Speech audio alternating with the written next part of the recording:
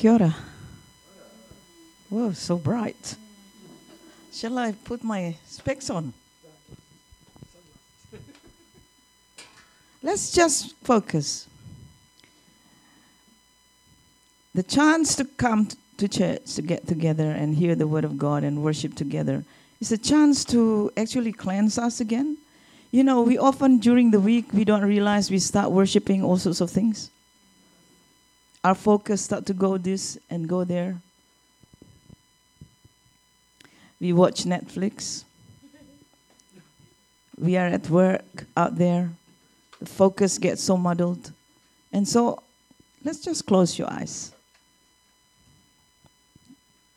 Lord, begin to just let the worship that we have just encountered continue in our hearts and cleanse us. Begin to remove every other idol that has filled our minds and our souls. And we invite the Holy Spirit of truth to come. Lord, I have nothing really except what you have given me. And so just hide me, all of us, and let your word be fully lifted up. Let your love just come through so clearly and distinctly in Jesus' name. Amen. Talk about teeth. You know, it's one of the most terrifying thing for me is actually to go to the dentist. But God is good like that too. Because last 2 weeks ago, I went to the dentist and it took him a long time to come. I was waiting in the chair. You know, I had shared here before, 2006, I almost died in the dentist chair. So that was terrifying again for me, like, where is the dentist? And it was just the nurse there standing. And then she started making conversation. She looks exactly like my niece Jennifer. And her name is Jenny too. And then she started sharing that she has been married for some time but no kids. And then I just said, can I just pray for you and lay hands on your tummy? She's Filipino. Oh, yes. And so I started praying that the Lord will come to them and give them babies. And she just, thank you, Jesus. She's a Catholic. And so that kind of encounter is like so important. Hey, because you never know who God wants us to bless. So I'm going to call Matthew before me. Come, Matt. I was going to say, where's your Bible, Matt? Where's your Bible?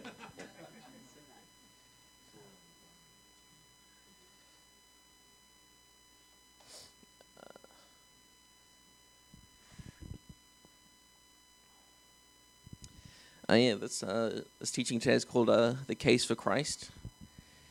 And I titled that because I felt like today I should encourage you to consider learning about apologetics. You know, I feel like it's one of the biggest hindrances that prevents Christians from being able to confidently express their beliefs and spread the word of God to people who don't believe. And to be honest, even the bare minimum of understanding is enough, because to be frank, 99% of people who challenge you on your beliefs, they have no idea what they're talking about. They're kind of clueless. There's a good chance they've never seen a Bible, and some Christians let themselves get trampled over by these people because they have no confidence expressing their beliefs and they don't know how to argue. And so I'm just going to say a couple of fundamental points and arguments that will kind of cover a lot of the stuff that you'll get. And, you know, what I've seen people challenge other Christians about. But before that, there's one thing you must have covered. If you don't believe that the Bible is the truth and everything inside it is, you know, the Word of God, then you've already lost. You know, if you don't realize that the Bible is one of the best records of world history and of the genesis of the last 2,000 years of history, you'll find that, it's hard to convince anyone of the legitimacy of it, unless they get some kind of divine revelation. The first argument, it's common that people will completely state that, the whole Bible is fiction, it's written by just like, some jokesters just for fun. But you have to be ignorant to say that. Because there's a man called Josh McDowell. He wrote a really good book on the defenses of, the Bible. And it's called With Evidence That... it's called That Demands a Verdict. And its sequel, The New Evidence That Demands a Verdict. He pointed out to even how respected non-believers wrote about Jesus. There's 16 total historians apart from the scripture that reference Christ. He said, almost everything about Christ we can find without ever going into the New Testament. Another author, Jonathan Morrow, he points out in his book, Questioning the Bible, there's more evidence that Jesus lived than Julius Caesar. When you're doing history, you want early and you want eyewitnesses. And the gospel writers give you both, Morrow explained. They investigated everything carefully. They have the ring of truth to them, and they include embarrassing details, he continued. Every time they get rebuked by God and Jesus. One supposition of the scholars is the closer in time to the writer that was to the events, the more likely his account is accurate. Morrow pointed out, respectable biblical writers, Paul and Luke, they interviewed the apostles and knew many others who witnessed Jesus' life, death, and resurrection. And the writers Peter, John, and James actually lived with Jesus. So it's kind of hard to get closer than that. One of the second arguments is that, the earth is 4.5 billion years old. If science can, with the, they say like, the Bible says it was created in 7 days. The world isn't 4,000 years old. And this is what a man called St. Augustine of Hippo, one of the early church fathers, had to say on the matter of this. There's a direct quote from him, or from one of his writings.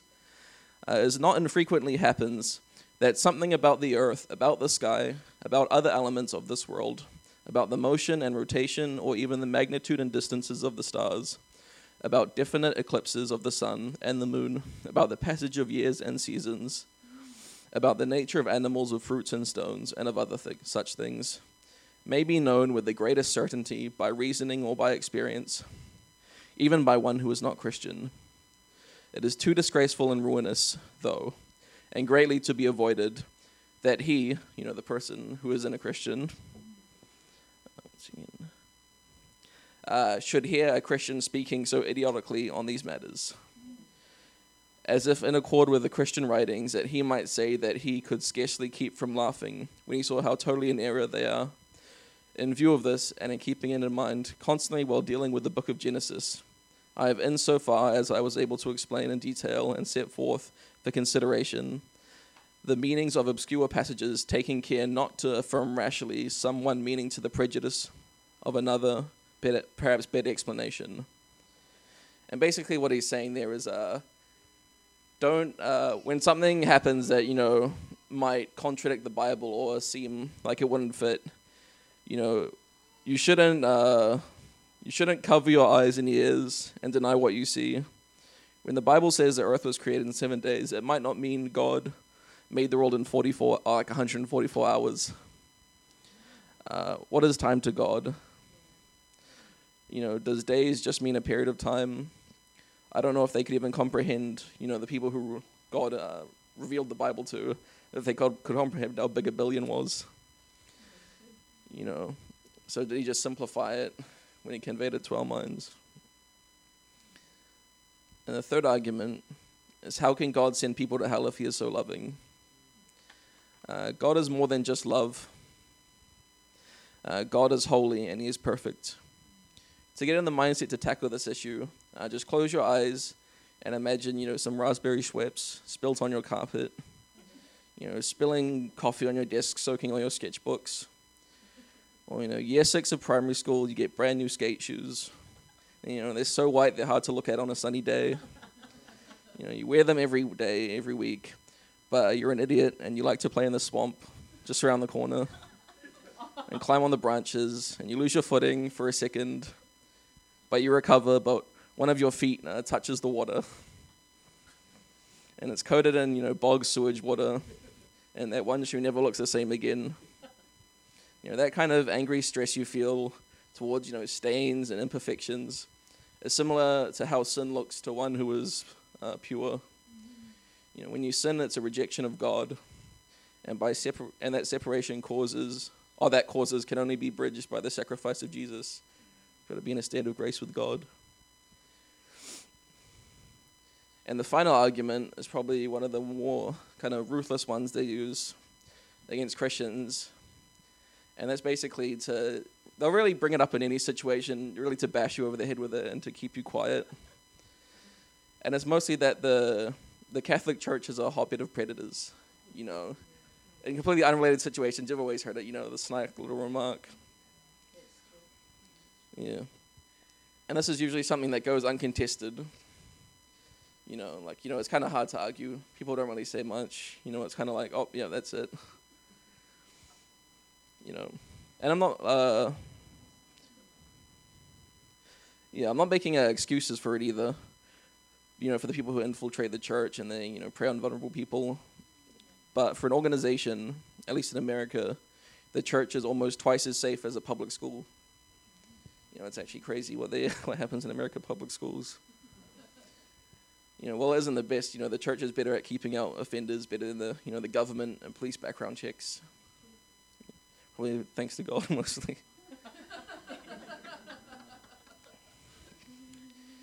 Yeah. So if you want to be, sure on your faith and have the ability to, correct misinformation and misunderstanding about Christianity and about what you believe, I suggest looking at the writings of, the early church fathers like St. Augustine, who are probably one of the most intelligent Christians, probably like second to Peter at least. And also being able to know the Bible is a big advantage due to the fact that, people don't know how to understand it like Christians do. You take it for granted, really. I've seen people, their whole view of Christianity. Let's see. Oh yeah, the whole view of Christianity is based on like a cherry-picked verse, from the middle of a parable. It's like, it's not literal. It's it's like a little story to help you understand a bigger concept, and they think it's like a direct command for all Christians. It's like it says like I'll kill him, and like wow man, how can Christians believe that? So always be sure to check the context when people. When a non-believer really tries to quote the Bible and throw a scripture in your face, because what's most likely to be the case, they Google a scripture that makes Christians look bad, bad things the Bible say on Google. Yeah, that's usually kind of that'll help you get through tough times when people kind of harass you about your faith. Yeah, that's it.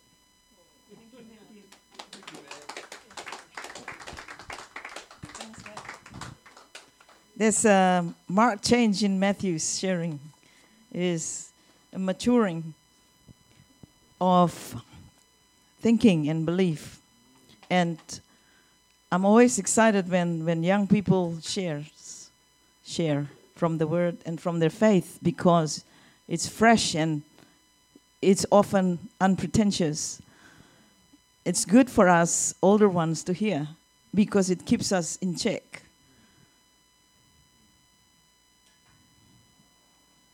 Thank you, Matt. That is a very piercing encouragement to actually study what we believe, because believing goes before studying. But to study what we believe already is another step.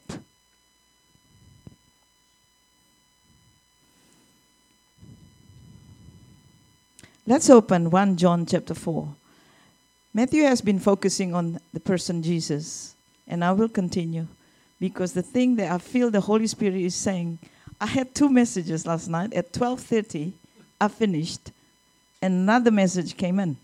Oh my goodness. It's hard when it's like that. But as I came out of the shower, the Lord said, focus on me. And Matthew has given me the, what do you call it, prelude to that. 1 John chapter 4, verse 7 to 10. If you have your Bible or your Bible app, just open to that. Don't be lazy. It's the word of God, like he says. Dear friends, let us love one another, for love comes from God. Everyone who loves has been born of God and knows God. Whoever does not love does not know God, because God is love. This is how God showed his love among us. He sent his one and only Son into the world that we might live through him. This is love, not that we loved God, but that he loved us and sent his Son as an atoning sacrifice for our sin. Verse 10 is the summarized definition of love. You know, love is so vast. Often we're too scared to talk about it because it's true. It's so vast. Often if we try to talk about it, we look like we are hypocritical. But the thing is, God has made love into something so simple for us to understand. You don't have to go through schools to understand love. What I love about Christianity or following Jesus, it doesn't matter where our IQ is. He takes us up like that. When we tie ourselves to the living God, the most brilliant mind, he takes us there. Verse 10 is this definition of love. Love is, God has loved us. That's love. And sent us his Son as a sacrifice. That is love. Often we want to look for a definition. He has loved us. What it's saying is, just open your heart and let him love you. Just because you're already a Christian for many years doesn't mean you are still open to him loving you. It takes every second, every moment to open our hearts to be loved by him. Because our hearts are so deceitful, we can close our hearts just like that. Yes, I received Jesus 20 years ago. But is your heart still open? Is your heart still self-melting with his love?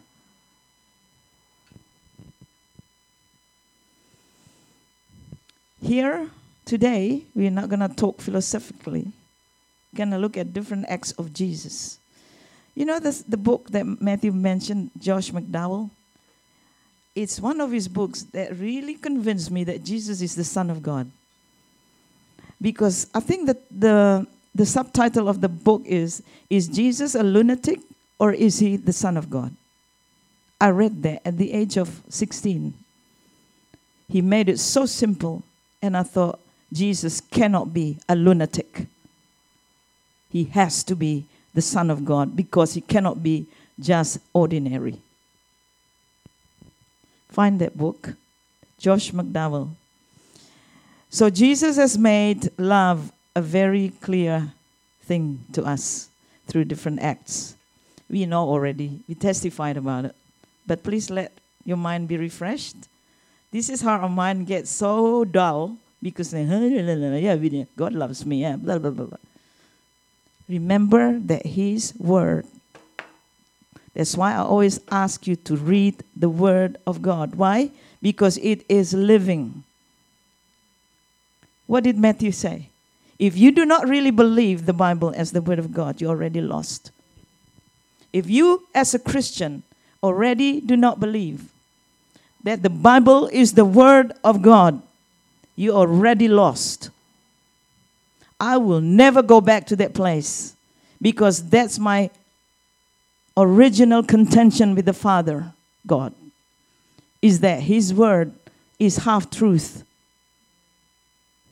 Until I say to him that I believe no matter what, because I couldn't receive that Jonah was swallowed by a whale, that they could walk through the Red Sea, the Israelites. I couldn't. Until I decided that I believe everything, I was saved. I wasn't safe until I believed.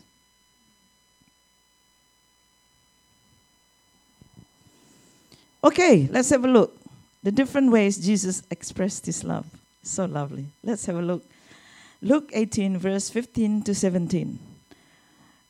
Cutting red tape or brushing off protocol, and let children and mothers run to him, onto his lap to be blessed. We know this one is so simple. I love this. This is love. Luke 18, verse 15 to 17. Be helping others. They are new and still learning to open the Bible. We Christians have to be so aware of that.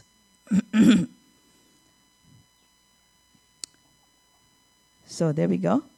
People were also bringing babies to Jesus for him to place his hands on them. Imagine those mothers. When the disciples saw this, they rebuked them. The self-importance. Jesus called the children to him and said, "Let the little children come to me. Do not hinder them. Do not stop them. For the kingdom of God belongs to such as these. Truly, I tell you, anyone who will not receive the kingdom of God like a little child will never enter it." If we are too clever and continue to argue with the word of God, we cannot enter the kingdom of God. That's the condition of entering the kingdom of God. Stay as a little child. This kind of love is the simplest kind of love that put children and young people as a priority. Next one. I'm just going to go through quickly. You know what? Take what speaks to you today, okay?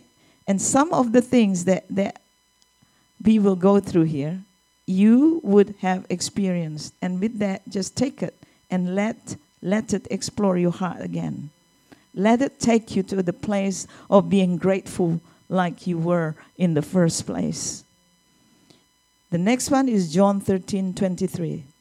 Letting his affectionate disciple, John, lay his head on his chest. And letting Peter, the audacious, cheeky Peter, to come and walk on the water. John 13:23. It's good to read the word of God. Now, there was leaning on Jesus' bosom or chest one of his disciples whom Jesus loved. That's John. If you see the famous painting of the Last Supper, have you seen that? You would see John laying his head. It's so famous in Christianity that John loved doing that. So simple. Jesus just let him. Today, if any man does that to another man, okay? This is pure love. John was a thinker. If you read the book of John, you feel he's so deep, philosophical. He was introverted. He did things cautiously. I love John. I relate to John. And then there is Peter. You know, sometimes we look at people and we divide them into certain personalities. I like those and don't like those. Some people, because they're so introverted, they don't like extroverts. Because they think extroverts are arrogant, not thinking. That is so not true. Peter is the opposite of John. He's a man of action, impulsive, crude sometimes impolite. John is a thinker. Peter is a doer. Matthew 14, verse 22-31. Lord, I pray that our hearts will be so excited about your words. You imagine if you cannot find the word of God anywhere. We are so indulgent. We find the word of God every second, every moment. We can open the word. You know what? There will be a time that you will not be able to find it. Not so much by the absence of the Bible, but the absence of revelation. When the word means nothing to us anymore, that is terrifying, because there's nowhere else you can go. Start asking the Lord, give me that sense to treasure the written and the preached word of God. Cursed are those who are living without the word of God. Let us be blessed people. Matthew 14:22-31. This is an amazing story that you all know. Immediately, Jesus made the disciples get into the boat. Okay, cut a long story short. They were in the boat, the disciples. Jesus wasn't with them. And then a storm came, right? And they were terrified. Suddenly, Jesus appeared walking on the water. And verse 26, when the disciples saw him walking on the lake, they were terrified. It's a ghost, they said, and cried out in fear. But Jesus immediately said to them, take courage, it is I. Don't be afraid. Lord, if it's you, says extrovert Peter, tell me to come to you on the water. Jesus said, no, you have to grow first. Be mature first until you know the word of God inside out. Now, what did he say? Come. Jesus said, come. Then Peter got down out of the boat, walked on the water, came towards Jesus. Peter walked on the water. The other 11 didn't. And then he started to sink because he saw the wind and he started to be afraid. Jesus said, and then he cried out, Lord, save me. Immediately, Jesus reached out his hand and caught him. Oh, you of little faith. Why did you doubt? It wasn't in anger. Jesus was saying, come on, you're doing so well, then you doubted. I love this. Peter did not seek God or fast first, did he? He just got cheeky and asked me to come if it was you. And he did. Jesus loves all personalities, because in every personality there is faith. John has that deep, deep love that he treasures in his heart. Peter, he expresses everything. That's love. You might think, oh yeah, but that is love. And that is how we should do as well. To different personalities. Those who are extroverts, be patient with the introvert and the more cautious ones. Those who are introverts and more cautious, be patient with the cheeky ones. Your children. Jesus did that. Simple. Loving often is so simple. Letting someone lie on your shoulders. That's loving. Smile to someone you meet on the road. One thing I don't like about the West, Auckland, people don't smile as easily. I love South Auckland. Hey, g'day, kia ora. It's kindness. It's love. Keep it up. Do not try to be so cool, and indifference is not attractive. Third, Jesus expressed his love by Luke 7, verse 36 to 48, letting a broken prostitute anoint his feet in front of prestigious religious leaders.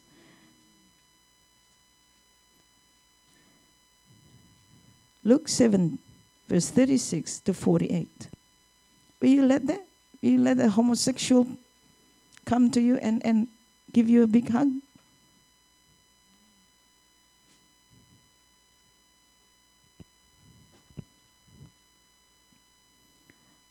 Jesus would. He doesn't condone the way of life, but Jesus died for that person too. When one of the Pharisees invited Jesus to have dinner with him, he went to the Pharisee's house. Wow.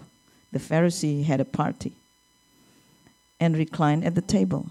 A woman in that town who lived a sinful life learned that Jesus was eating at the Pharisee's house. So she came there. Why did she come to a religious leader's house? She would not otherwise, because of Jesus. I want people to do that because of me, because I have Jesus. I don't want sinners avoid me because I am so holy. They will be horrible.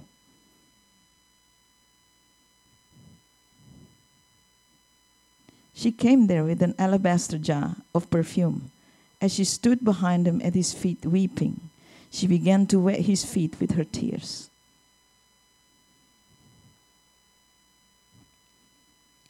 Then she wiped them with her hair, kissed them, and poured perfume on them. When the Pharisee who had invited him saw this, he said to himself, if this man were a prophet, he would know who is touching him and what kind of woman she is, that she is a sinner. Jesus answered him, Simon, I have something to tell you. Tell me, teacher, he said. 2 people owed money to a certain money lender. One owed him 500 denarii and the other 50. Neither of them had the money to pay him back, so he forgave the debts of both. Who would be more thankful? Who? Who would be more thankful for having their debt wiped? The one who owed the most. True prophets will recognize not the sin, but the heart of the person. Robin preached last week. It is our hearts that God sees. It's not how together we are. It is our heart.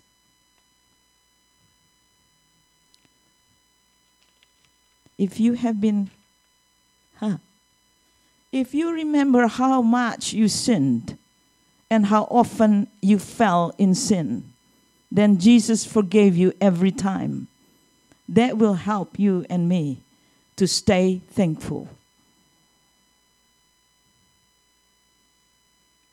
Remembering how we sinned and how we have been forgiven enlarges our heart, softens our heart every time, stops us from being religious and hardened, stops us from being cynical to the Word of God. Why? Because we cling on Him, knowing where we came from. Next, setting free the tormented Gadara men. You know that demonized man. Luke 8, verse 25 to 35. This is just reading the Word of God, really. He's focusing on Jesus. You know, he had mental torment, self-mutilation and isolation. There's some of us that had been there. We probably were never fully possessed like him. But we know what mental torment is. Luke 8, 25, 35. They sailed to the region of the Gerasenes, which is across the lake from Galilee. When Jesus stepped ashore, he was met by a demon-possessed man from the town. For a long time, this man had not worn clothes or lived in a house, but had lived in the tombs. When he saw Jesus, he cried out and fell at his feet, shouting at the top of his voice, "What do you want with me, Jesus, Son of the Most High God? I beg you, don't torture me." For Jesus had commanded the impure spirit to come out of the man. Many times it has seized him, and though he was chained hand and foot, kept under guard, he had broken his chains and had been driven by demon into solitary places. Jesus asked him, "What is your name?" "Legion," or 2,000 demons. He replied, because many demons had got into him. And they begged Jesus repeatedly not to order them to go into the abyss. A large herd of pigs was feeding there on the hillside. The demons begged Jesus to let them go into the Poor pigs. And he gave them permission. When the demons came, oh Lord, I always say protect Bucky. When the demons came out, the demons can go into animals, eh? Pray for your pets. Just saying. When the demons came out of the man, they went into the pigs, and the herd rushed down the steep bank into the lake and was drowned. When those tending the pigs saw what happened, they ran off and reported this in the town and countryside. And the people went out to see what had happened. When they came to Jesus, they found the man from whom the demons had gone out, sitting at Jesus' feet, dressed and in his right mind. When I was a kid, I used to listen to this story. When it came to that place and was in his right mind, I would go, because even as a kid, I understood. When your mind had been so tormented and then peace came. Please remember that. The difference between when you were tormented and when you have peace. Jesus has given us peace. Do the same to others. Do not avoid depressed people. Do not avoid those that look tormented. You have the answer. Sometimes it takes time. But do to others what Jesus has done to us. Do it.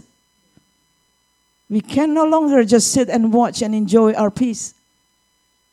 Make Jesus known. You know what? That's why I love praying for women who are barren. Why? Because I had difficulties having babies and carrying babies.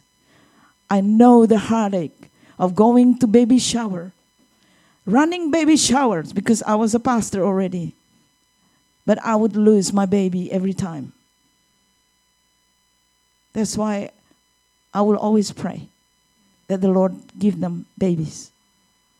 Do unto others what has been done to you. And don't fall asleep. Do not fall asleep. Now, I'm just going to go to the next one that we will be focusing on. The other one was just an introduction. Peter. Jesus' salvation process for Peter. This is an incredible thing for me. This is love. Rebuking Satan in Peter. Jesus loved Peter. There was a part when Jesus rebuked Satan in Peter. Remember? When was that? Matthew 16, 22 to 27. I'm going to ask Jeff to read this one. Matthew chapter 16, 22 to 27. And then I'm going to ask Robin to read Luke 22, 31 to 34. Yes, to 27. Peter took him aside and began to rebuke him. Never, Lord, he said. This shall never happen to you. Jesus turned and Oh, go back a few 21? from that time. From that time on, Jesus began to explain to his disciples that he must go to Jerusalem and suffer many things at the hands of the elders, chief priests, and teachers of the law, and that he must be killed and on the third day be raised to life. Peter took him aside and began to rebuke him. Never, Lord, he said. This shall never happen to you. Jesus turned and said to Peter, Get behind me, Satan. You are a stumbling block to me. You do not have in mind the things of God, but the things of men. Then Jesus said to his disciples, If anyone would come after me, he must deny himself and take up his cross and follow me. For whoever wants to save his life will lose it, but whoever loses his life for me will find it. What good will it be for a man if he gains the whole world yet forfeits his soul? Or what can a man give in exchange for his soul? For the Son of Man is going to come in his Father's glory with his angels, and then he will reward each person according to what he has done. I tell you the truth, some of you are standing here will not taste death before they see the Son of Man coming in his kingdom. Thank you. So Jesus was sharing that he must go to Jerusalem and suffer in the hands of the elders. Peter was nice. Never, Lord, he said. This shall never happen to you. Jesus turned around and said, get thee behind me, Satan. You are a stumbling block to me. You do not have in mind the concerns of God. This is love. Jesus was loving Peter. We will see later. You only have human concerns. Jesus rebuked him and lifted him from just human concern to God's concern. We cannot live in that human concerns. We cannot live in that level. If you live in human concerns level, you will miss your calling. You miss everything that God has for you. You miss Him talking to you. Why? Because your ears are blocked with human concerns. Jesus would come and rebuke us, as Jesus did to Peter. Because Peter was being nice. No, you cannot die. You cannot suffer.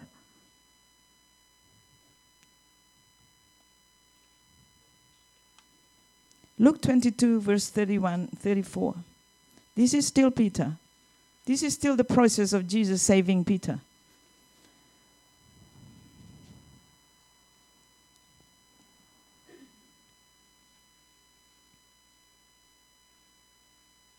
Verses 31 to 34. Luke 22.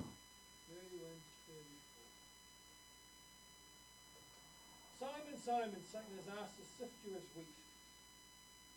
But I have prayed for you, Simon, that your faith may not fail. And when you have turned back, then strengthen your brothers. But he replied, Lord, I am ready to go with you to prison and to death. Jesus answered, I tell you, Peter, before the cock crows today, you will deny me 3 times that you know me. And Jesus asked him, when I sent you without a purse, 34? 34. Okay. Jesus said to Simon, which is Peter, Satan has asked to sift all of you as wheat, all of him. Satan has asked permission from Jesus. Do you know Satan would do that to any of us, about any of us? What did Jesus say there? But I have interceded. I have prayed for you that your faith may not fail.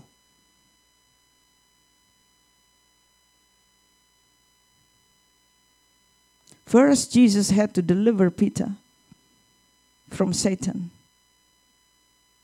And then Jesus shared that the devil has asked for you.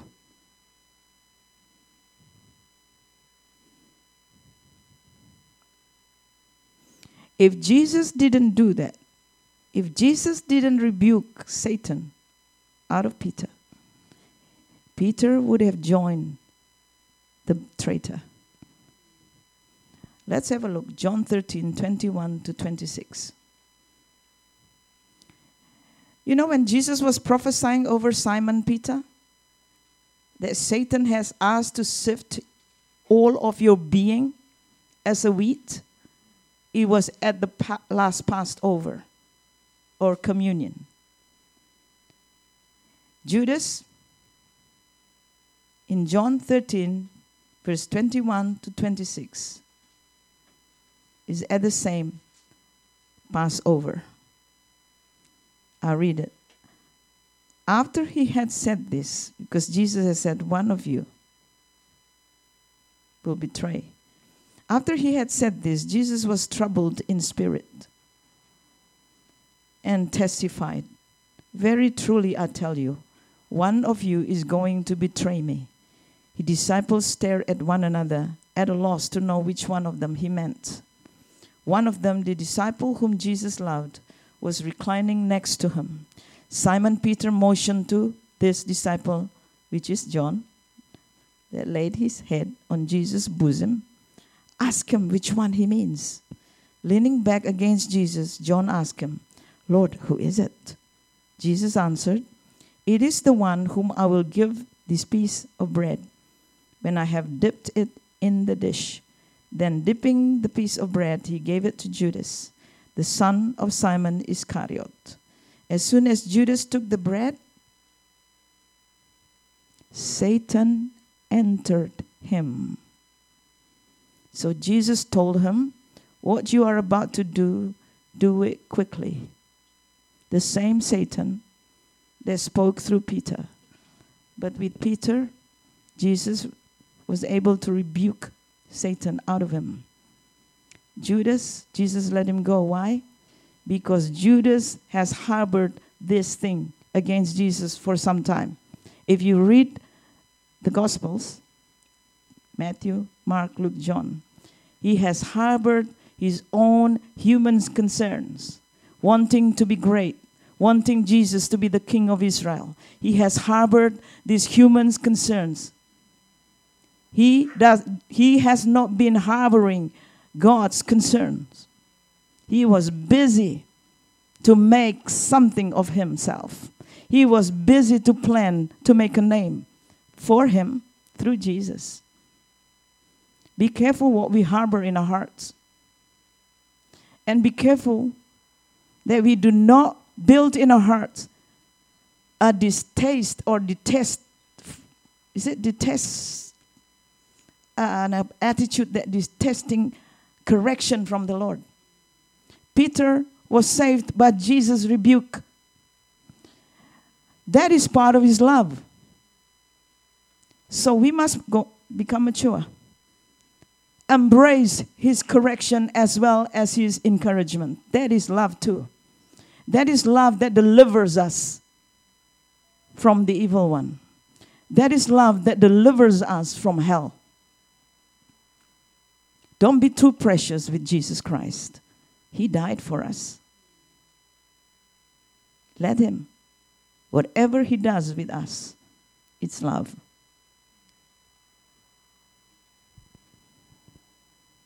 That is at the same Passover meal they had together. Interesting, eh? What terrifies me was, as soon as Jesus gave the bread to Judas, entered Satan into him. Satan and our sin gets exposed often during communion. If we turn our hearts to the Lord, that's why communion, every time the one that is leading communion always says, let's just ask God to examine our hearts. That's because of that. To let the Lord either to encourage or to rebuke or to correct us. Whatever he wants to do, let him do it. If Jesus did not cast out Satan's thoughts from Peter, if Jesus didn't rebuke and warn him and intercede for him, he, I'm sure, would have ended up joining Judas to total destruction and betrayal. So embrace discipline and correction as part of the love of God for us. Do not indulge. Stop struggling about it. Just stop. Just say, Lord, that is your love. I take it. And then the last part. Jesus forgives and reinstates Peter. This is a special love and perfect understanding about men, menfolk, men, the masculine part of humanity.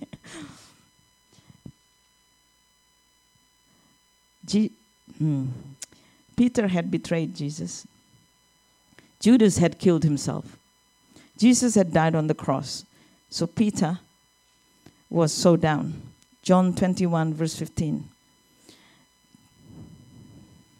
Jesus actually, that's part of the story. Peter took all his friends fishing, back to fishing, because that was his job before Jesus came. And there was no fish. And then a man appeared and told them to cast their net on the other side. And they caught so many fish. That was Jesus. And Jesus made breakfast for them. John 21, verse 15. When they had finished eating, Jesus said to Simon Peter, Simon, son of John. What's your dad's name again, Rob? Bruce. Robin, son of Bruce. Or Jeff, son of Spencer. Do you love me more than this? Yes, Lord, he said. You know that I love you. Jesus said, feed my lambs. What was Jesus doing? He is ordaining Peter to be an apostle and pastor.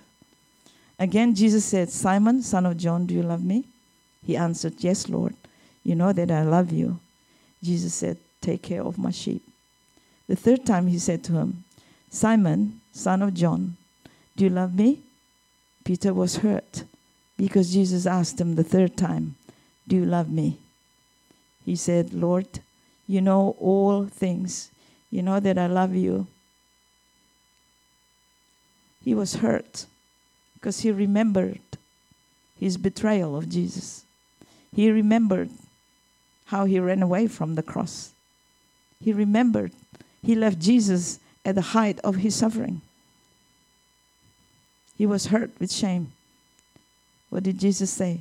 Feed my sheep. Meaning I've made you a shepherd. There's reinstatement. Jesus reinstated the man Peter.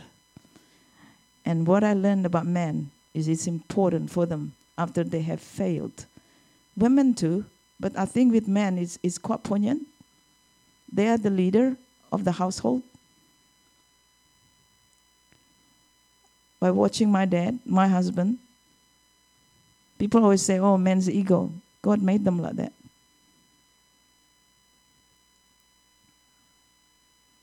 God made them like that. Because they are the identity of their family. Peter was reinstated by Jesus. How incredible. That's Jesus expressing his love. And the highest expression of Jesus' love is the cross, as we all know. In the whole world for centuries, followers of Jesus is known by the symbol of the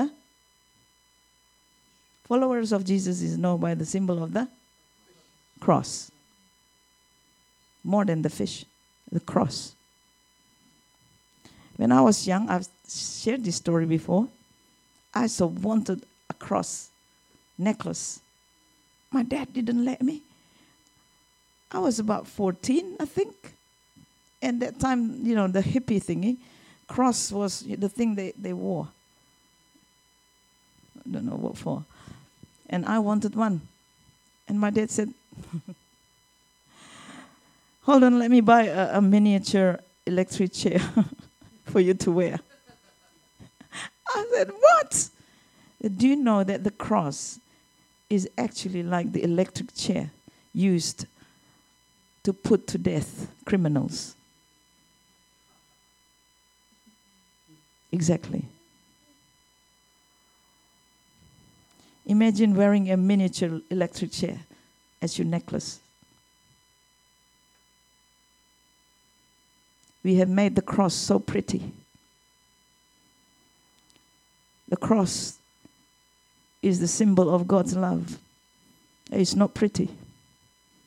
It's gruesome. Real love is gruesome sacrifice. It's far from lovey-dovey.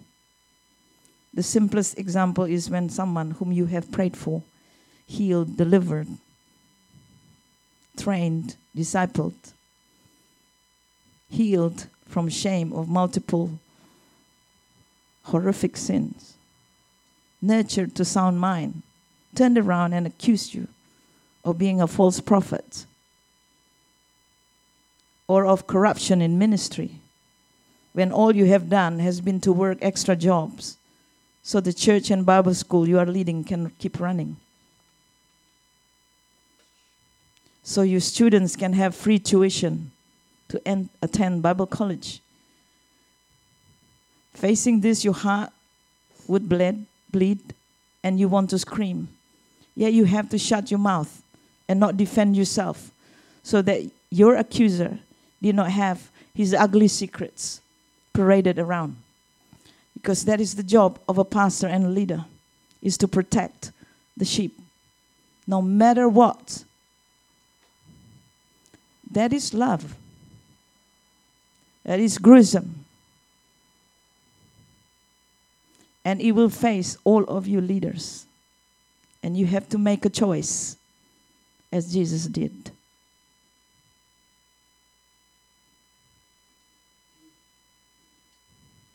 In the meantime, your name was being trampled among churches and other leaders without a chance to defend yourself. I don't speak out of vacuum. In the meantime, the Holy Spirit was telling you to keep interceding for the accuser. And most of the time, the accusers get restored. And you are forgotten. But guess what? Your reward is Jesus. Stand. Let's stand.